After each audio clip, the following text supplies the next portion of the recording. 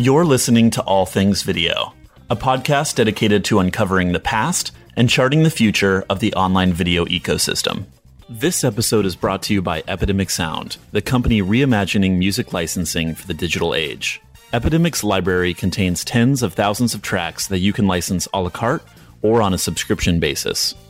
Unlike other music licensing companies, Epidemic Sound owns its entire catalog and makes tracks available via one straightforward license to cover all your needs, worldwide and in perpetuity. No more headaches around usage reporting, performance royalties, or murky rights ownership.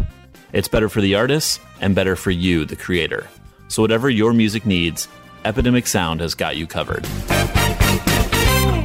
Thanks for tuning in to All Things Video. I'm your host, James Creech, and today's guest is Adam Reimer, president of Legendary Digital Networks. Adam, welcome to the show. Thanks very much. Good to be here. Yeah, excited to have you. So you studied applied math and economics at Harvard. What attracted you to those disciplines, and how has your finance background served you in your career? It's interesting. I went into college really thinking that I was going to be an engineering major.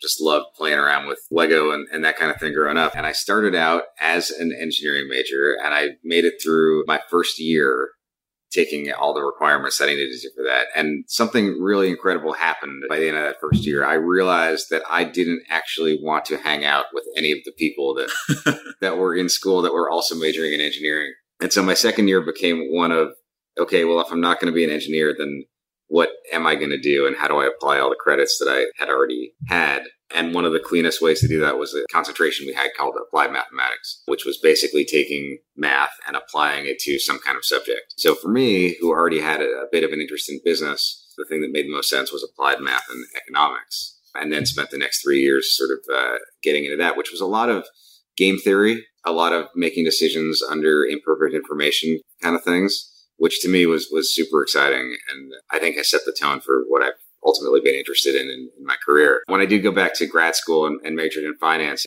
one thing to know about me is I do like the sort of, I guess it comes from being a math major, is I like the hard fact information. I'm more of a teach me something that you can only really learn from understanding the formulas and the theory and how it was built up, as opposed to, no offense to anybody listening, the sort of softer business sciences of like marketing and strategy, which at a certain level is, you can only really teach frameworks and ideas, but there's nothing in a sense super substantial. You like the black and white? I do. Do you know your Myers-Briggs type indicator? Yeah, it's interesting. I go a little bit back and forth from being an INTJ to being an INTP. So you have a little bit of spontaneity, but you're also probably a planner and a list maker. Yes. We're not too far off. I'm an ENTJ, so very close. So you mentioned after undergrad, you worked in consulting and then moved over to strategic planning and BD for Universal. You were there for about 3 years between those two jobs, and then you went and did your MBA. So Yes. What made you want to pursue more of a business degree? So I was a management consultant for a year and a half, which turned out to not be the right thing for me. Learned a lot of great skills about how to build presentations and research and sort of deal with people who were far more senior than you, but it wasn't really that subject matter wasn't that interesting to me. That's about how long a lot of management consultants last, it seems. So I found a fascination right around that period of time with digital media. It was right at the dawn of Winamp and MP3 files, and that was all starting to go around. And I just thought that was the coolest sort of thing, to be able to use your computer to send music files around, share shows, do all the things that otherwise required tapes and a lot of time. Ended up working for a startup in the digital music space, which led me to Universal Music, which was a fascinating couple of years because I was there. I showed up at Universal right around the time that Napster launched, the original Napster, the one that probably a lot of people don't remember, but the free, crazy, piracy-driven Napster. And we were working very hard with the labels, with the artists and the lawyers and the managers, trying to figure out if there was something we could do to make this work. I had come to the conclusion pretty much that there was no way that we were going to figure out how to solve the problem in enough time to save, in a sense, the business, right? To not have to go through some major restructuring and changes. So that's what led me to go off to business school, sort of ride it out. I went back to business school with the complete idea that I would go back to the music industry if there was still something to go back to. And by the time I graduated, which was in 2002, sort of right after the dot-com crash and all the other crazy stuff that was happening. There was nothing to go to. Why music? Are you just especially passionate about that, or you had enjoyed working at Universal Music Group? Yeah, I think like a lot of us, music held a very important place in my life. Like if you grow up as somebody who grows up, if you grow up as a nerd, first of all, and you grow up somewhat antisocially, music is sort of the one thing that you can kind of connect with people. It doesn't require them understanding a deep look into your mind. So music was always a big thing of my youth. And then it was still important to me in college because in the Boston winters, there's not a whole lot to do except go to concerts and drink a little bit and study. So music was always an important part of that. And I realized, after I left management consulting, the question I kept asking myself was, what would you do if you actually just wanted to enjoy the subject of what you were working? And I say this to people all the time when they're looking for jobs, and I'm trying to get them to think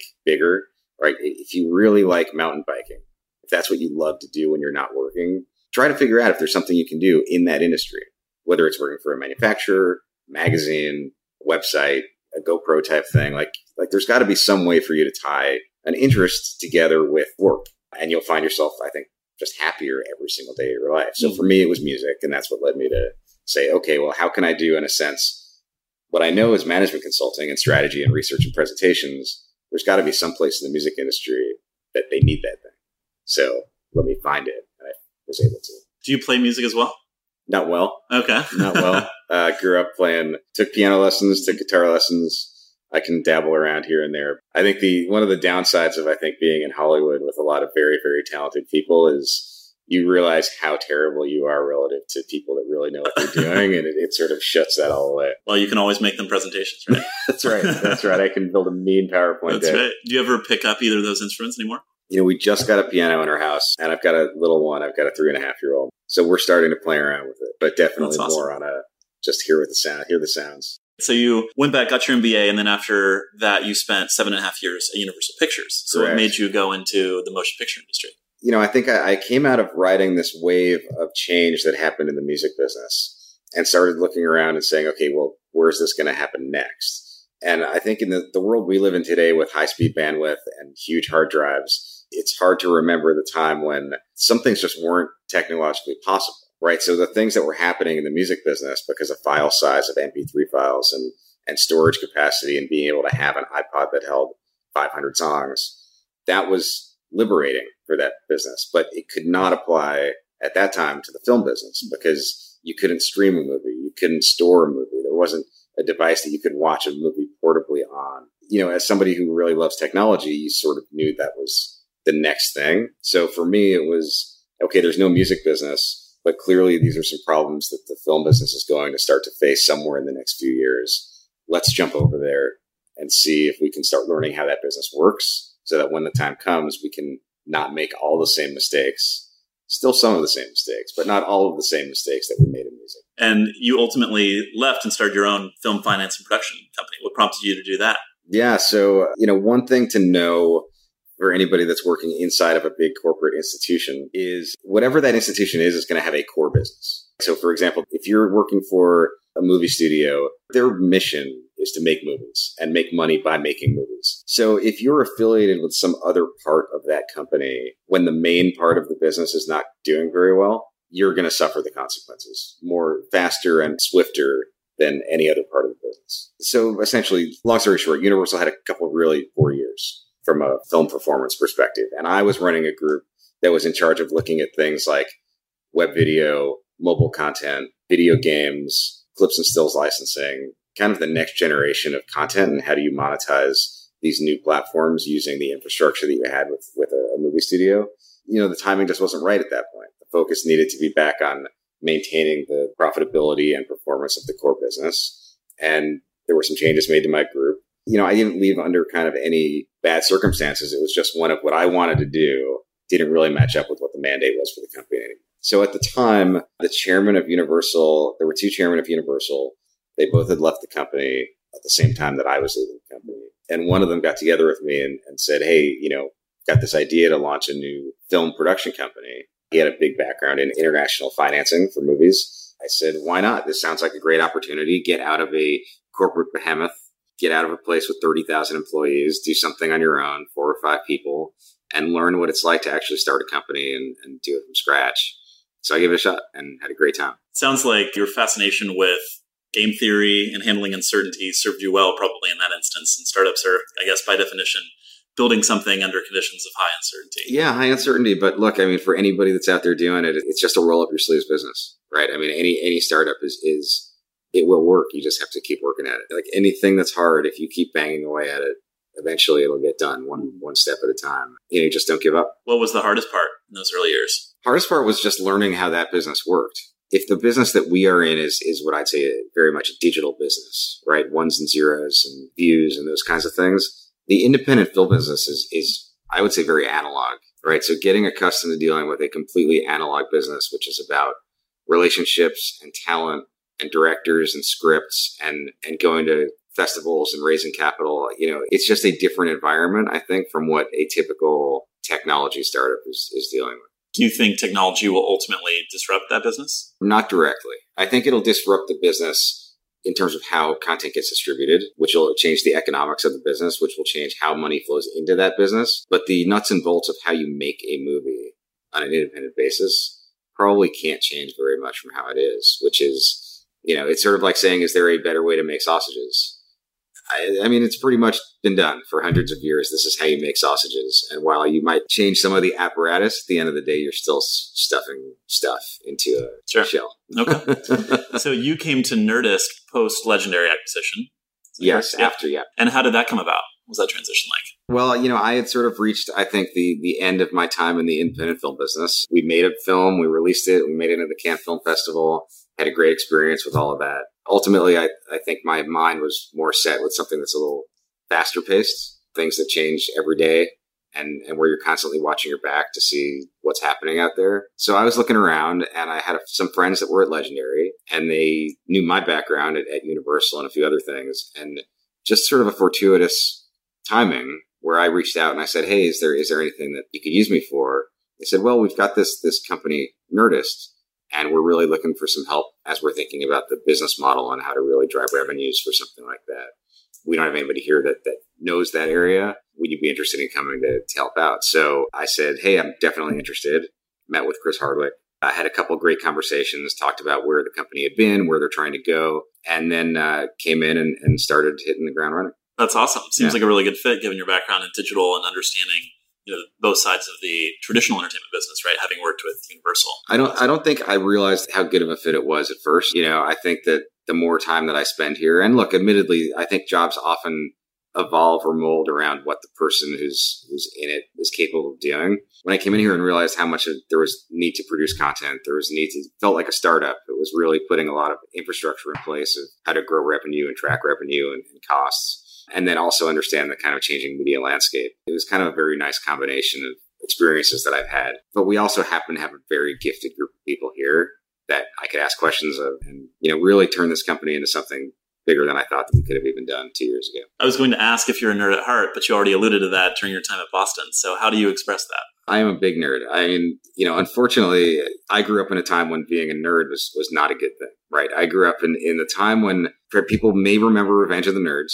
And while I was not probably as far gone as the characters in Revenge of the Nerds, I was definitely more towards that end of the scale than the other. I had an Apple IIe from the time I was 8 years old and spent my time dialing into bulletin board systems and going to virtual get-togethers and playing video games. I mean, that was kind of my youth and concerts. Nowadays that stayed with me for a long time. I mean, things like playing Magic the Gathering, video games continued. And even today, unfortunately, as you grow up and have other responsibilities, you sort of have to put some of the nerdy characteristics behind you. But look, I'll be lining up with everybody else to see Star Wars the day it comes out, follow everything else that's happening. So you came into Nerdist, which was eventually brought together with Geek and Sundry and Smart Girls around the beginning of this year, right, to form Legendary Digital Networks. Correct. And what was the rationale or how has that changed since those pieces have all come together? Well, it's been interesting. I think it stems out of the objective of what do you do with channels that were funded by YouTube? And there were a number of them where they were given a lot of money to create original content. And as a result of creating that original content, they grew a pretty hefty subscriber base. But what they did not have was a real business model. I think a lot of these companies thought that they were a business because YouTube was giving them money to spend. So it felt like a business, right? You're getting money, you're making content, you're putting that content up, and then you've got more money coming in. The thing is that those things weren't correlated, right? So YouTube's money was really just deficiting some business that they were trying to launch. Most of those investments were unsuccessful. Very. Especially the ones who came from a traditional entertainment background. Like when they tried to give a traditional celebrity money to build an audience on YouTube, that didn't pan out. But It did for Amy Poehler and Smart Girls. So what was unique about that? Well, I think for hers, it was just the honesty of it, right? It was something. It wasn't trying to create sketch comedy or anything like that. It was how to empower girls and women and sort of have an opportunity to talk to Amy Poehler and Meredith Walker and just share honest stories, which is more similar to what the other successful YouTube channels were. It was more an engaged conversation with talent as opposed to, fourth wall kind of separation of, okay, we're here behind the screen doing our thing and you guys like watching it. So great. Don't bother trying to talk to us. So it was just an engagement driven channel. Same thing with Geek and Sundry. And so the notion was, okay, we've got this engaged subscriber base for both Geek and Sundry and Nerdist and Amy Poehler Smart Girls. Is there something that we can create to help offset the costs associated with creating that content?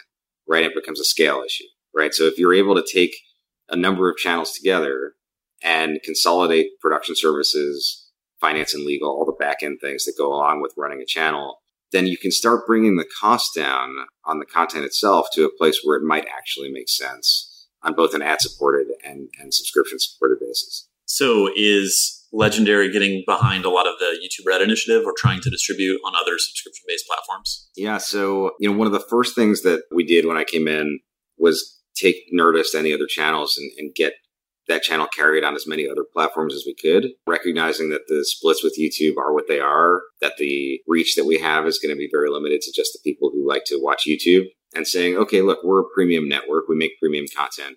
Let's go get ourselves on more premium platforms. And that led us to deals with Go90, with Spotify, with Xbox, with Dailymotion. And we also put our own player on the site and look at it as, okay, look, if you were a cable network, if you're the Sci-Fi Channel, you're not sitting there saying, okay, we're on Comcast. We're happy. We're good. You're saying, okay, we should be on every cable platform out there. We should be on Uverse and Fios and Charter and Time Warner. The goal is its reach. And once you have the reach, then you can talk to advertisers about, if you advertise with us, if you work with us to create something, you can reach viewers across all of these platforms, not just this one specific platform that might have one particular kind of viewer. So I want to come back to something you said earlier, and in fact, something we talked about even before the show, which is this concept that people who are trying to put TV on the internet are not successful, right? And so digital natives, people who grew up on YouTube, YouTubers or the talent themselves are the ones who are successful, and those who've learned from those success stories, like an Amy Poehler, who's learning to engage directly with the audience and not just try and recreate a broadcast medium directly to a viewer, have ultimately built a larger audience. But what other kind of stories can you share about that? And is that still a struggle that we face between traditional worlds and the digital worlds? Well, it's something that we think a lot about here. It's something I've been thinking about for a long time personally. And it does stem all the way back to the music business where, just as a perfect example of how this was dealt with there, everything was an album. Everybody remembers it was an album. You got a record. There were a couple EPs out there, but for the most part, they were albums. You would buy something, it would have an A-side and a B-side, and there'd be somewhere between 8 and 15 songs on it. And that's what you bought. What the record industry didn't realize at the time was that the creation of the CD was actually the precursor to the whole industry falling apart, right? So the CD, beyond the fact that it had no piracy controls, separated music into tracks and allowed a technology that let you skip back and forth seamlessly, re-listen to the same track over and over again, go from song 1 to song 8, skip all the songs in the middle. That completely changed the user experience of music, as opposed to making a mixtape or any other kinds of things where you had to fast forward and rewind or listen to the radio where you don't know what you were going to get. So think about how much of a change that is to the user experience of listening to music. Now, when we started getting into digital, the question was, should we create a different form of music? Why are we still releasing albums? And some might argue, well, that's how bands think about creating music and that's the creative process. But then at the same time, maybe that's not how bands think about it today. Maybe it should be, we just release one song every 3 months. Maybe we release 3 songs every quarter, whatever it might be, and just sell songs on an individual basis. And it's not so much about an album as much as just creating music and monetizing it. This was something that the record industry couldn't really wrap their heads around at the time. And it's something that I think is a corollary to what we're seeing digitally, which is when presented with a new platform that has new technology capabilities, why would you be thinking about how do you just shove the existing content that you have into that new format. When television came along, the consideration could not have been, I mean, I'm sure it was, and I don't know enough about the history of television broadcast to say that this didn't happen. But if you were a radio broadcaster and then television came along, clearly you can't say, oh, let's just, how do we take radio and bring it onto television? I'm sure there were some shows that tried to do that. But the ones that were most successful were the ones that tried to take advantage of what the new television format offered in terms of the size and the sound and the colors, or at the time black and white, but, essentially understanding this is a different way to communicate. When I look at digital right now, these are the questions that I'm asking. It's how do you take the format and the technology that exists with digital, the ability to interact with the audience, the ability to get them to do other things while they're watching or share those things with other people or communicate back to the show itself. How do you create something that actually leverages how people are watching and where they're watching it that is different from other kinds of entertainment or communication that existed before? So when I see essentially television on the internet, and there's a number of platforms that I look at that are launching that feel very much just like TV on the internet, what are you really accomplishing? And are you really getting that next generation of audience, or are you just trying to migrate the existing television watchers to a different viewing device that you might have a bigger margin? And so thinking about that, and also thinking ahead to next year, what are Legendary's 2016 priorities? The big things for us for the next year are going to be continue to grow our networks, continue to find new audience where they exist, continue to get our channels on different platforms as they're out there. And then we are very actively looking at creating a different type of platform that will allow us to engage more directly with our audience base. We're trying to actually put our money where our mouth is and create this new kind of content that will allow people to participate and share and create a community around Nerdist and Geek and Sundry and Smart Girls in a way that hopefully nobody's ever really seen before. Can you give us any more specifics about what that platform will look like? Look, I think, think about Twitch. Twitch, I think, has really changed the way people think about watching content. I think Twitch created a level of engagement and participation that never really existed before, because you're there, you're in a chat room, you're watching things live, you actually feel like you're part of the story that's evolving. I think there's a way to take that to the next level. I think there are ways to expand on that level of interaction and give audiences a way to really connect. We've seen it in other media, right? Radio has had call-in shows for 60 years. Even television has some elements of being able to interact, whether it's American Idol, where you can vote people on or off, Survivor, even other talk shows like Talking Dead, where you can call in or Skype in and be part of the show. So we're trying to figure out, and we're working on ideas to bring that level of interactivity to digital content. What do you think of the other live streaming platforms that have followed Twitch? What do you think of YouNow, Facebook live streaming, YouTube live streaming? I think the question we have to ask is, are those technologies or are they platforms? At a certain level, Twitch is a little bit of both, just because it has a subject area, right? If Twitch was back to Justin TV and it was really just more about live streaming any kind of content, then it loses what it is. So I think that there's a lot of good technology platforms being developed, but I don't know that they are the go-to place. I don't know that they will become the place that people go to watch the content. I think those have to get used by where the communities are. It feels like Web 1.0 or 2.0 at this point. The idea of driving somebody to a particular place to consume something is gone. You have to be where the person is watching something, whether that's on Apple TV, whether it's Chromecast, whether it's on Facebook, whatever it might be. You have to be where they're watching the content. You can't just force them to go to your channel. And this is essentially, I think, why television's having trouble, why we're seeing a lot of existing platforms having some trouble, because it's all about driving people to a place so that you can control and contain the environment. And those days are just unfortunately ending. And for those listening, that's why we're not meerkatting this interview. What do you like to do for fun? Fun. Well, like I said, I've got a 3.5-year-old, so try to spend as much time with him as I possibly can, which is a trip. And, also very insightful to seeing how the next generation is going to be using technology, because anybody who's ever played around with a toddler realizes that things like an iPad are just completely second nature. And the idea that you can't just touch any screen in the universe and have it interact with your finger is beyond them. So this is just something they're going to expect as they grow up. And it really, I think about that. He's 3 now, and he'll be, in 10 years, he'll be 15. That's 10 years. So think about what happened over the last 10 years. Think about what's going to happen over the next 10 years. Pretty exciting stuff in terms of communication. What is he into these days? Almost anything on Disney Junior. Disneyland. He's doing toddlers karate and soccer and little science kind of things. Teenage Mutant Ninja Turtles. He's going to be a nerd like his dad. He's stuck. Outside of that, travel when I have time. Poker. Like to play poker a lot. I think that is the natural state for somebody who is a game theory major, essentially. Poker is kind of a perfect game for that. You any good? Decent. Cashed a couple times at the World Series. Cashed a few times here in LA. I've played with my share of bracelet winners, and it's been fun. Any tournaments coming up? Not for the next couple of months.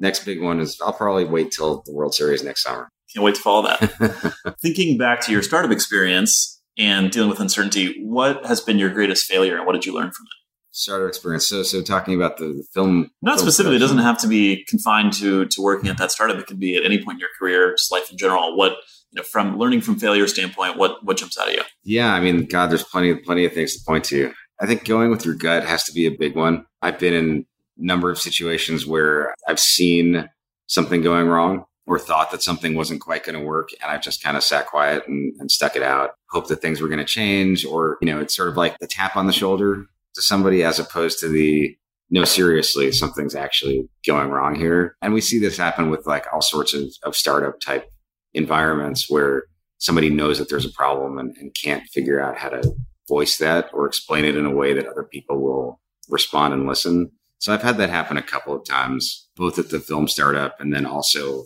at Universal and some of the startup tech things we were doing there. Also, I think, really believing in what your vision, like your personal vision, there's a certain degree of autonomy that's important to give to the people you're working with to let them sort of make decisions or fail on their own or learn things. But, in startup environments, if you're going to be the kind of visionary leader, at a certain point, if you see things going in a way that you don't necessarily believe is the right one, you do need to step in and take the reins and push people in the right direction. And if they're not willing to do what you think is the right thing, to believe in yourself.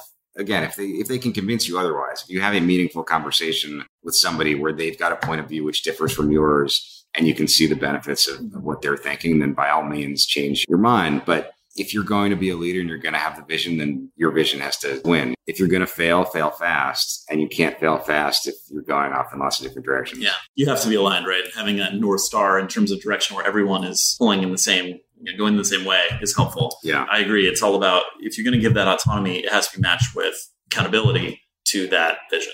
Which has been a big one. I mean, it's something that thankfully, I think if I didn't have those lessons when I came here, we'd be in a much different situation. We've had to make some tough decisions over the last year and a half, but we've been able to make those decisions faster than I think we otherwise would have been able to make them. What books have you read recently that you just couldn't put down?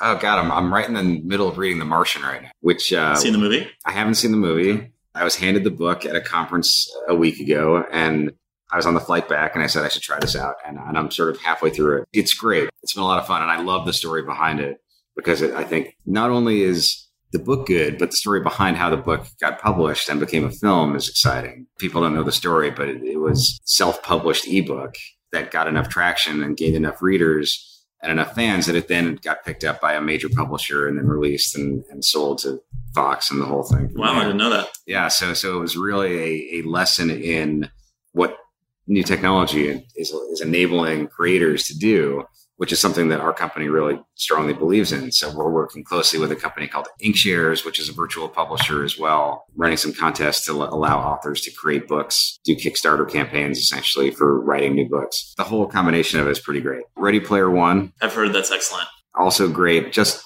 I think it helps to have grown up in the 80s where almost everything in that book is something you can completely relate to and remember. Couldn't put that one down. And then I just finished reading more of it's not really a self-help book. It's a book written by a Wharton professor called Give and Take. Oh, that's right. Adam Grant. Adam Grant's book. Yeah. Very good which is, I think, really worth reading just to put thoughts in your head of what that leading doesn't necessarily mean making everybody do exactly what you say, that you can still win by helping other people. So are you a giver, a taker, or a matcher? Yeah. I have my suspicions, but it's interesting. I think on the record. I think it's changed during parts of my career. I think that I was too much of a giver for a long period of time and then started to realize that you have to take a little bit. So I'd say I've become much more of a matcher and giver depending on the situation. Great book. That's a really good book. If you were starting a business in the online video space today, what would you do? In any part of the business? Any part of content creation to Sure. platforming, I would do something in live streaming. I think that's really the future of online video content. I would look at creating content that is increasingly engaging in a way that people can't look away, right? So the way I would be focused on, let's just use American Idol as an example. Objectively, there's no reason I think why American Idol should have been as huge as it was. But at the time, it really was one of the very first shows that allowed the audience to participate and engage and get behind the talent that was on it and make decisions that impacted the future of the show. So if I was getting into online video right now, I'd be focused on how do you create that experience in online video? How do you move away from, in a sense, like cat videos is the right thing, but just catchy, shareable things where it's mostly built around viral distribution to something where audiences are being attracted in as opposed to pushing it out. And the next question I was going to ask you is, if you had to make, say, 3 predictions about where the industry is going, what would you say? I'm anticipating live streaming is going to be a big part of it. Live streaming is a big part of it, but the biggest thing that I see happening is the creation of what I call virtual MVPDs, which are, if you think about your current cable subscription, if you think about Comcast or Time Warner and how you pay a monthly bundle fee and the fact that a lot of people are starting to either cut that out or never subscribe at all, at a certain level, that has to exist. The function that exists, the user interface, the ability to consume content from a number of different places in one location is an important thing, right? As more and more content moves online over the next couple of years, it can't be a scenario of let me log into Netflix and then log out of Netflix, and let me log into HBO and then let me log into, full screen and let me log into something else. That is not a good user experience. There's no way for anybody to win in that scenario. So if you accept the fact that that is not going to be the future, then what does work, right? So will the Apples of the world, will the Googles of the world figure out how to create this virtual MVPD that allows multiple channels to exist side by side, ESPN and HBO and Nerdist and Geek and Sundry? Is there a world where all those channels can exist and the users have more control over what they subscribe to, right? So that there are payment plans and programs and bundles, but I see us you build your own package. It's more a la carte. It's an a la carte bundled package, if that makes any sense, right? So rather than if you subscribe to the sports package, here's the 50 sports channels you want, of which you only want 3 of them. Yeah. It's more maybe you love hockey and none of those channels are with dedicated hockey, so you should build your own package. So I think what you'll see is a scenario of you pick the channels you want, and then you'll be presented with how much it would cost to get those. And then you'll be presented with add-ons where it'll say, okay, these are the channels I really want. That's going to cost $37 a month. And then it'll be like renting a car, right? But you could get these other 3 channels for only $1 more a month. And so people will get back to the bundle, but they'll feel like they had control over what's in it. And that'll make everybody a lot happier. I think that's really prescient. Why don't you go and do that right now? I think it's a great idea. I would love to. Unfortunately, my business is focused on content creation and audience building and not the underlying services of delivering online video. Sure. I mean, that to me is a very exciting part of the business that's going to evolve. I don't know. And look, it's great for Silicon Valley. If somebody's got an idea to start something like this, it'd be great. I don't know if you'll be able to compete as a startup with the Apples and Googles of the world, right? Apple's got the challenge of it's a completely walled garden. So ultimately, if they want to create an API format that lets you plug into Apple TV and create their own, in a sense, user guide, they can do that. And then Google, ultimately, I mean, at a certain level, this is what they do. This is the mission of Google, is to provide information. When you think about watching content, if the goal is to be able to access all of the content that you have available from your subscriptions, it's kind of right in the sweet spot of what they would want to do themselves. Hopefully they're listening. Adam, this has been so much fun. Where can people find more about you and more about Nerdist or Legendary Digital Networks? Yeah, so lots of different places. I mean, you can go to nerdist.com, geekandsundry.com, legendary.com as kind of corporate sites that you can really find out a lot of information. If you do a random search for me, you'll find I think probably just as much on poker as you will about all the other things that I've been working on, for better or worse. And if you want to reach me directly at the office, it's areimer@legendary.com. There we go. Get some fan mail. Great, for sure. Adam, thanks again. This has been a blast and lots of great insights. Thanks for being on the show. Thank you very much. A lot of fun. Thanks for tuning in. I'm James Creech, and this has been another edition of All Things Video. If you like what you hear, we hope you'll share and subscribe for new episodes. See you next time.